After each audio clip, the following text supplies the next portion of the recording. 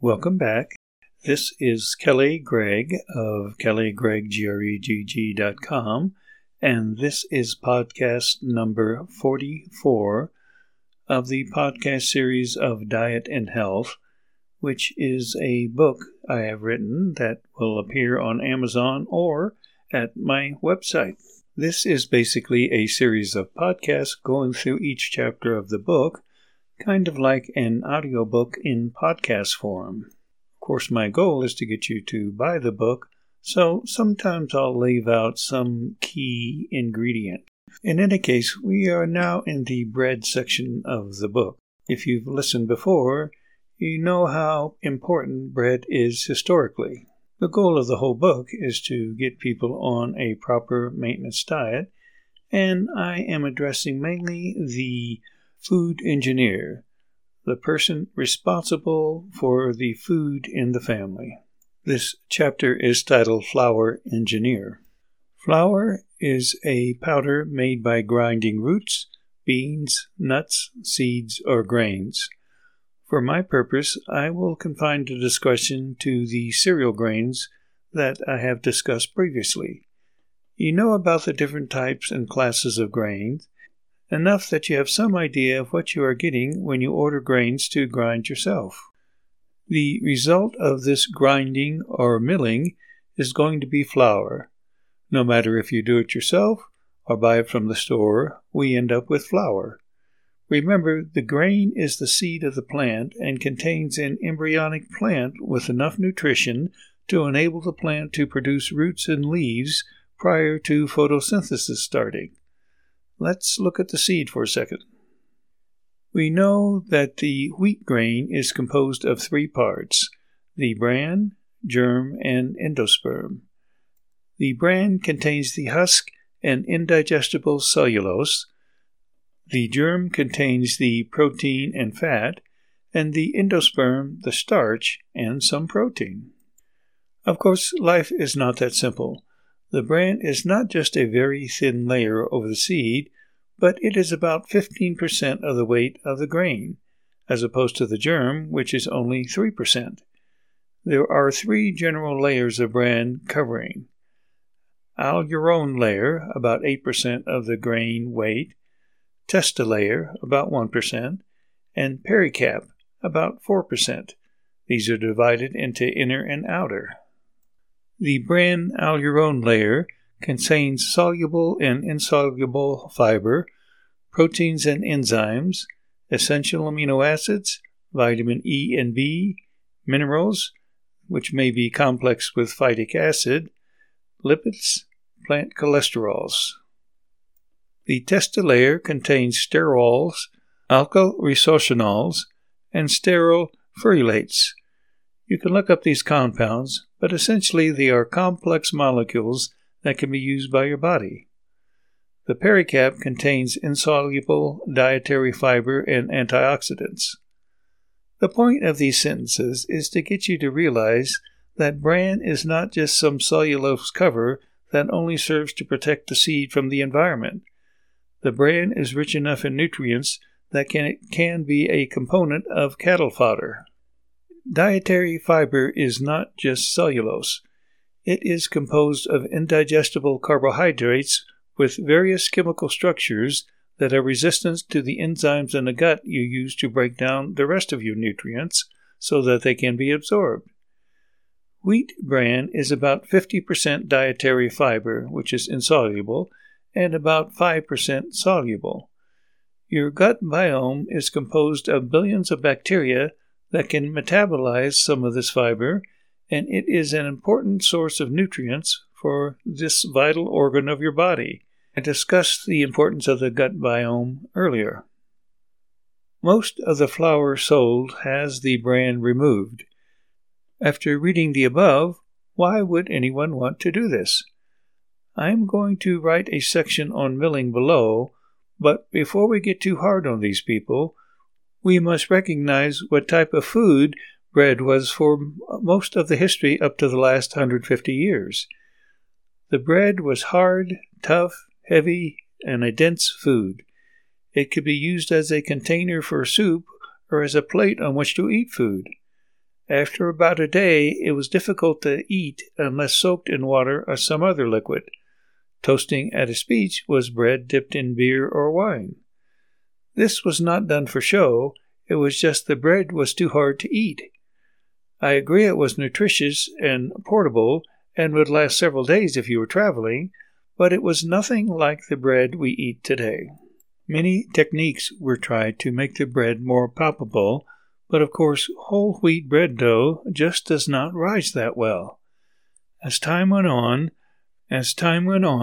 grain with more gluten was developed, and instead of natural yeast, that is sourdough, or leftover brewer's yeast, some better baker's yeast was developed. It was still a heavy, dense product with a tough crust, but it was a little bit better. Those of you who grind and bake with your own wheat at home, despite using the modern grain, know what kind of bread this is. So give these millers a break when they figured out how to make light, fluffy bread. The first wheat grains were hulled. This required breaking down the hull, which was performed using something like a mortar and pestle. Then the grain was winnowed to separate the husk from the grain. Then the grain was ground up to produce smaller particles. For most of history, this consisted of rubbing the grain between two stones.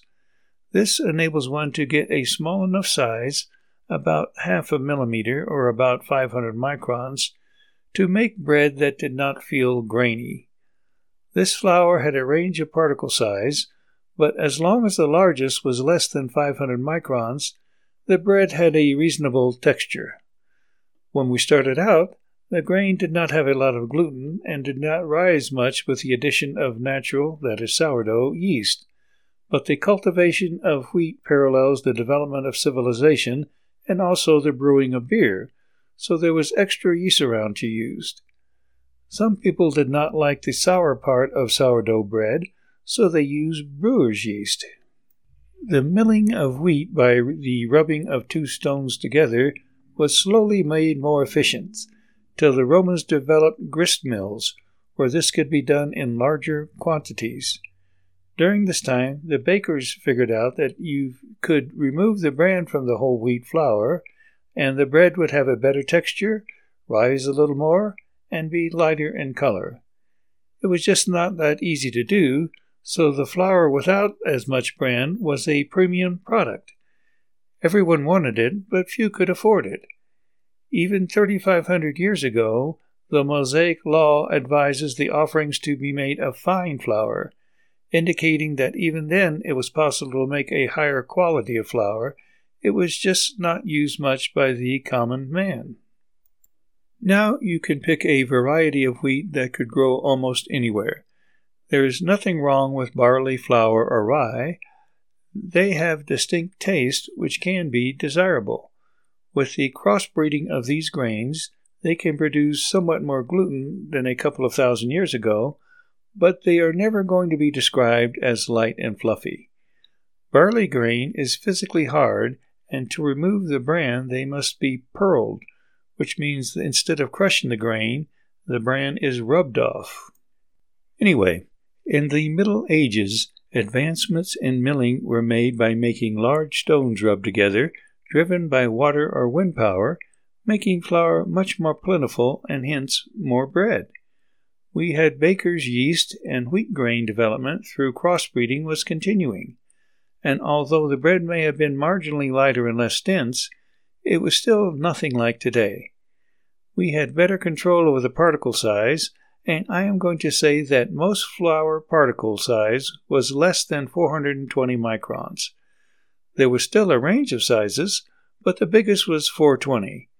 You could just run the mill flour through the mill again and perhaps get a larger percentage of smaller grains, but this was expensive and the resulting flour more expensive. Hence, the common man was stuck with the first run. The first run was still better than it was 2,000 years previously as to the quality of the flour, but still far from light and fluffy bread. Now, with larger mills, you could realistically separate the bran somewhat. It turns out that not only does the bran make the bread darker, because of the various molecules in the bran providing its color, but bran also interfered with the rising of the bread and the development of the gluten network. As an aside, now we know why bran may interfere with the rising. For the gluten network to develop, water must be added to the proteins to get them to unfold and form a network to trap the gas. Bran fiber interferes with this protein hydration such that the gluten network is not properly activated. This may extend the time required for dough development and reduces the trapping ability of the gluten network. As time went on, we developed centralized mills using water and air power, that is windmills, to turn grist mills. In general, we had one pass of the grain to make the common flour. You could have flour with less bran and a more consistent and maybe smaller particle size, but you would have to pay extra. For thousands of years, people stored grain in their house and milled it as needed at home using small hand mills. As milling became a larger and more efficient industry, more people just bought flour at the market. Most of them bought the common flour. A few rich people bought the more refined flour that could be used to make lighter bread. Now we have a different problem, as the germ in the flour, which contains much of the fat, goes rancid in about 6 months. We figured out that if you remove the germ, the flour lasts a lot longer. So along with getting rid of the bran, millers now also got rid of the germ. I say they got rid of it, but they fed it to livestock who liked it just fine. At this point in history, many more people are living in cities and not only stopped making their own flour, but just bought it or got bread from the local bakeries who could use the economy of scale to sell white, light bread. If you were using a lot of flour 12 months a year, you were going to have to be importing flour from longer distances and needed it to have a longer shelf life. We didn't know anything about vitamins or minerals in food back then, so it seemed like a great idea to get rid of the bran and the germ to get the flour that the customer wanted. In the mid-1800s, steam power, the steel industry, and the development of technology using roller mills to crush grains was developed. Now we had smoother wheels that could be spun faster and were more efficient in milling.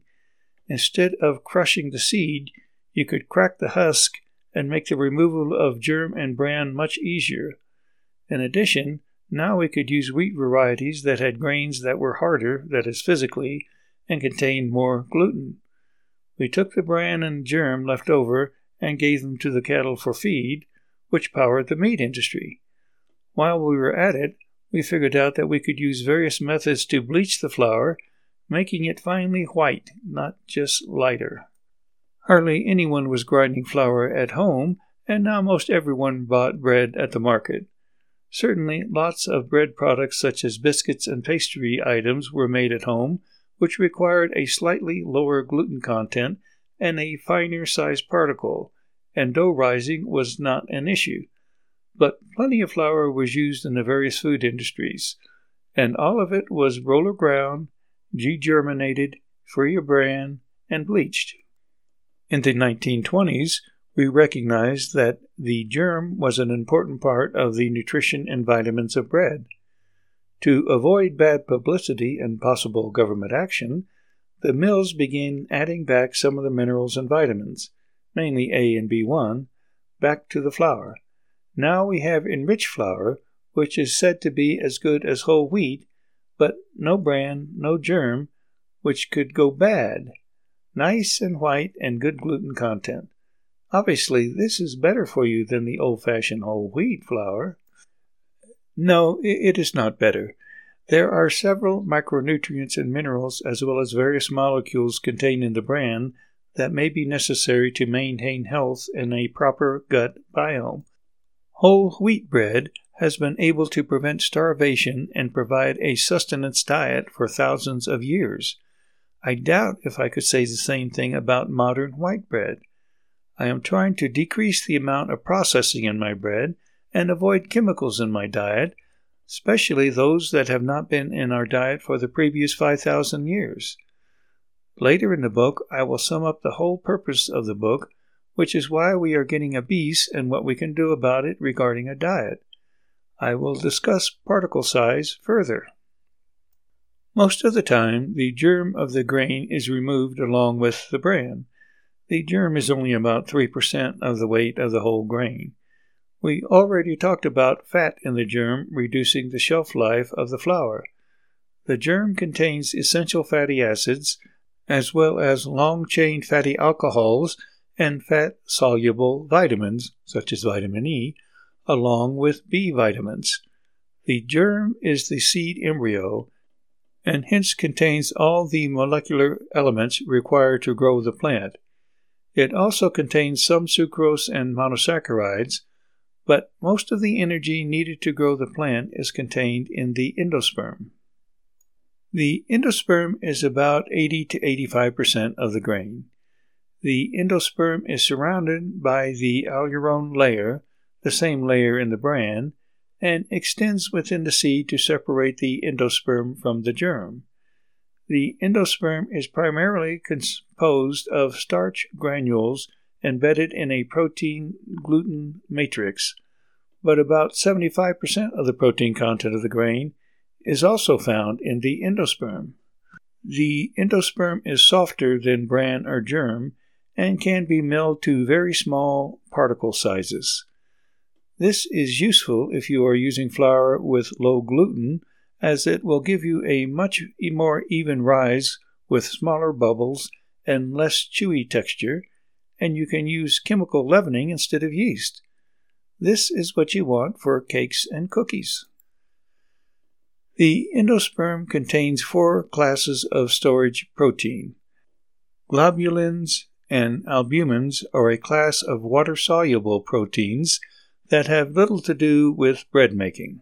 Gliadins and glutenins are insoluble in water and are the components of gluten. All of these are storage proteins, and their job is actually to provide nutrition to the growing plant. It just so happens that these gluten proteins can also facilitate the making of bread. The gluten protein gets all the press, but the albumins and globulins make the bread nutritious and contain many essential amino acids and enzymes that benefit both the digestion and nutrition of wheat. Although most of the medical problems related to bread come from the glutens, there can be a few from the globulin and albumin proteins. I have referred several times to the history of bread in that you could survive on bread alone. Now you know I mean by the bread before the modern history. When we started messing around and removing the bran and the germ and bleaching the flour, we no longer have bread that you could survive on. You may now understand why I am advocating stone-ground bread. This uses the whole grain, and the bran and germ are not removed. In addition, the particle size of stone-ground bread has remained fairly constant over thousands of years. I'll talk about roller milling in a little while. This chapter has been an excerpt from the book Bread in the Modern Diet. You could just decide not to eat any bread and skip the chapter. But bread really includes cookies and cakes and biscuits. So you are going to eat bread in the normal maintenance diet, just like people have eaten bread for thousands of years. Just not the same bread we're eating today.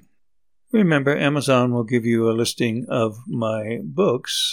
It will also give you a listing of a lot of smaller articles in ebook form that are part of the Health Topics podcast.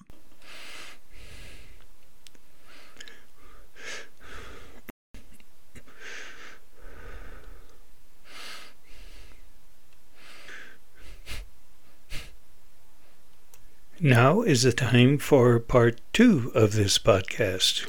I know you thought the podcast was over, but I'm just checking to make sure you listen to the very end. Let's go back to the start of the book. I was looking for a reason why we have this poor dietary epidemic. It seems to have been increasing over the last 80 or so years, but probably started earlier than that. I have already gone over numerous dietary changes we have gone through that, I believe, may be the basis for the development of insulin resistance, which is the foundation for most of these dietary diseases. The effect of our diet on the gut biome is another large factor in other diseases, such as autoimmune and dementia. Carbs somehow have led us to this point. I have repeated I believe it is not only the total amount, but also the rapidity of the insulin spike related to the glucose spike. The faster the glucose goes up, the higher and more rapidly the insulin goes up, and the more total insulin is secreted relative to a slower amount of the same amount of carbohydrates. I have already gone over sucrose and high fructose corn syrup, as well as the increased amount of fructose we are now consuming. My problem initially was that the historical diets were high carb, yet no epidemic of modern Western disease. I hope you have a better understanding of bread and its importance in the history of man. When Adam was expelled from the garden, he was told he would eat bread till he returned to the ground. Over several thousand years in biblical history, bread was constantly referred to, even to the point where a man could live on bread alone. In the history since, we have seen man constantly having bread as a part of the diet, as this was by far the most common way to consume wheat, and grains have been a major part of the Western diet. In the last 75 years, we have seen how the development of dwarf wheat has eliminated mass starvation in much of the world. A modern diet involves bread eating. If you paid any attention in the last few chapters, you can see how bread has changed. There has always been a little fine flour. Now it is over 95% of the flour. Traditionally, flour was stone ground, as it has been for most of history. This stone ground flour had a consistent average of particle size, almost regardless of what time period we are talking about or where it was being ground. Grinding it 4,000 years ago gave about the same result as grinding it 1,000 years ago.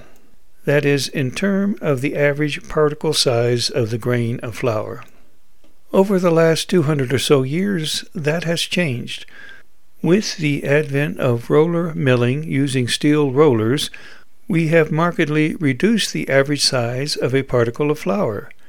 It used to be that about 20 to 30% of the flour had a diameter less than 250 microns.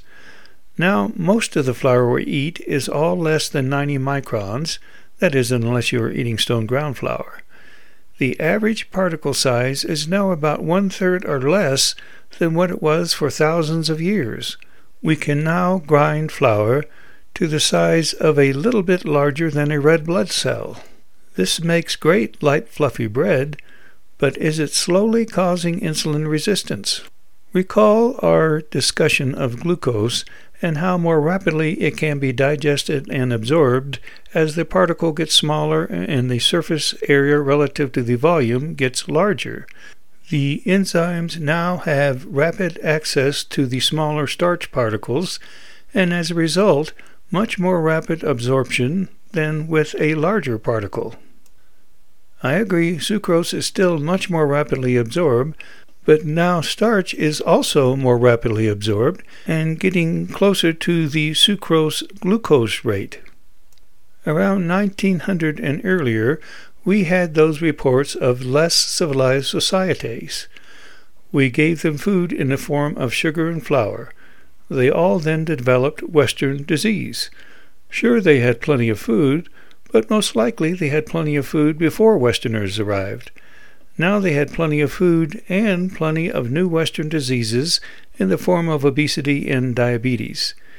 It was the combination of sugar and finely ground flour, not stone ground, that I believe cause the problem. Your body is finely adapted to your environment. It can keep man alive and well with almost any diet, but not the insulin resistance diet. Of course, this diet can only exist with processed food. The processing of grain by modern methods is, I believe, a significant cause of insulin resistance.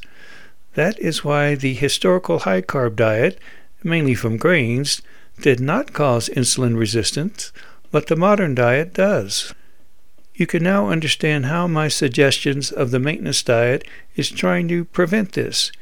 You may understand why I advise a lower percentage of carbohydrates in the diet than the historical diet, secondary to the modern processing of food. Now you may understand why I advise stone ground flour. Of course, you can't eat stone ground flour all the time, as most desserts cannot use it. I advise desserts as part of the joy of eating, so that is one reason I advise a lower carb diet than the historical diet. Practically speaking, we will end up eating some processed food, so to make up for that, we will eat fewer carbs in total. Not the low-carb diet, unless you are on the low-carb maintenance diet, but less than 50% carbs in your diet. Let me remind you of semolina. This is almost always stone ground and hence an historical particle size. Semolina flour is not usually stone ground. Semolina is made from durum wheat and used to make pastas, not bread. It seems counterintuitive, but if you look at the ingredients of pasta compared to bread, there are very few additives, sometimes none. Can it be that pasta is better for you than bread? I will also talk about oats later. Oats do not have enough gluten to make bread, but rolled oats are not ground into flour. Also, next time you look at rolled oats, look at the ingredient list. There may be nothing there but oats. Think about it. Large particle size, no additives, sounds like a good deal. Although unlike bread, it is not sweet. Of course, the sweetness of bread comes from the small particle size. I admit oats are pretty bland, and most of the time you have to add something. Just do not add a lot of carbs. I am going to give you some more information about bread in the next few chapters. But in the last few minutes that you've heard, I have given you the crux of how the modern Western diet has led us to our present state. I know you may be tired of hearing this, but the modern processing of flour also affects the gut biome. You can see how the bacteria are now seeing more glucose than was historically there. Bread has 4 ingredients. Next time you buy a loaf of bread at the store, look at the ingredient list.